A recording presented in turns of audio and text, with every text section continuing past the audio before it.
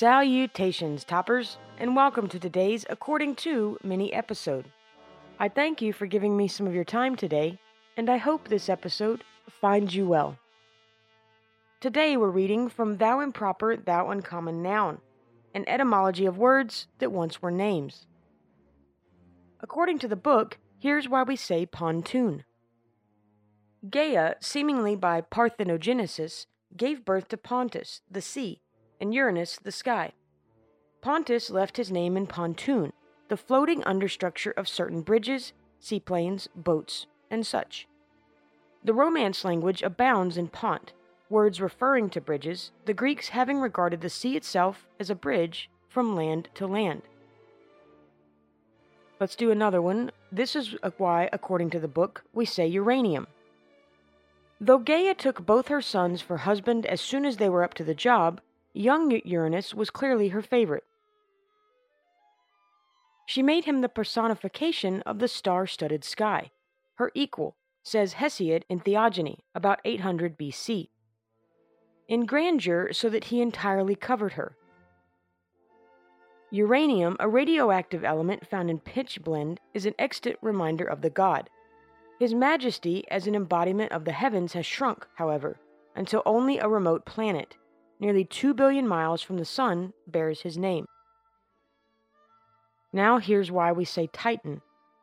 The first progeny of Uranus and Gaia, indeed perhaps the first being produced through standard generative processes, were the 12 Titans, 6 male and 6 female. A Titan is one gigantic in size or power as a Titan of the automobile industry. And since that one was short, let's go with one more. Here's why the book says we say briar as a noun. The primordial couple's next offspring were the Cyclops, giants with but one eye apiece. Uranus grumbled at these malformations. His grumble turned to a roar when the next 3 babes turned out to be the abominable Hecatoncheires, 100-handed, Cottus, Gyas, and Bricarius. Some contend that Briareus was the son of Pontus, not Uranus. The briar, a kind of cross-cut saw, may be so named for its multiple teeth, reminiscent of Briareus's 100 arms and 50 heads, and a person who seems to be in touch with everything is referred to the literary set as a Briaresis. Alright, toppers, that's going to do it for today's mini-episode. Until next time, toppers, thanks for stopping by. Toodaloo!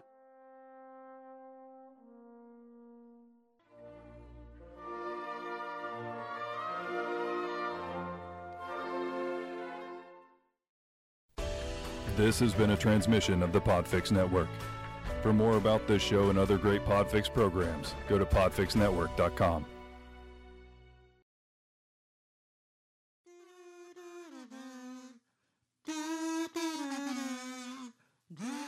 Hi, this is Two Girls on a Bench. The podcast. So we're 2 writers who tend to procrastinate just a bit. We like to snack. We like to talk. We don't have time to write, but we have time to do this podcast. We certainly do. Join us on the bench. Listen in. At number 2 Girls on a Bench.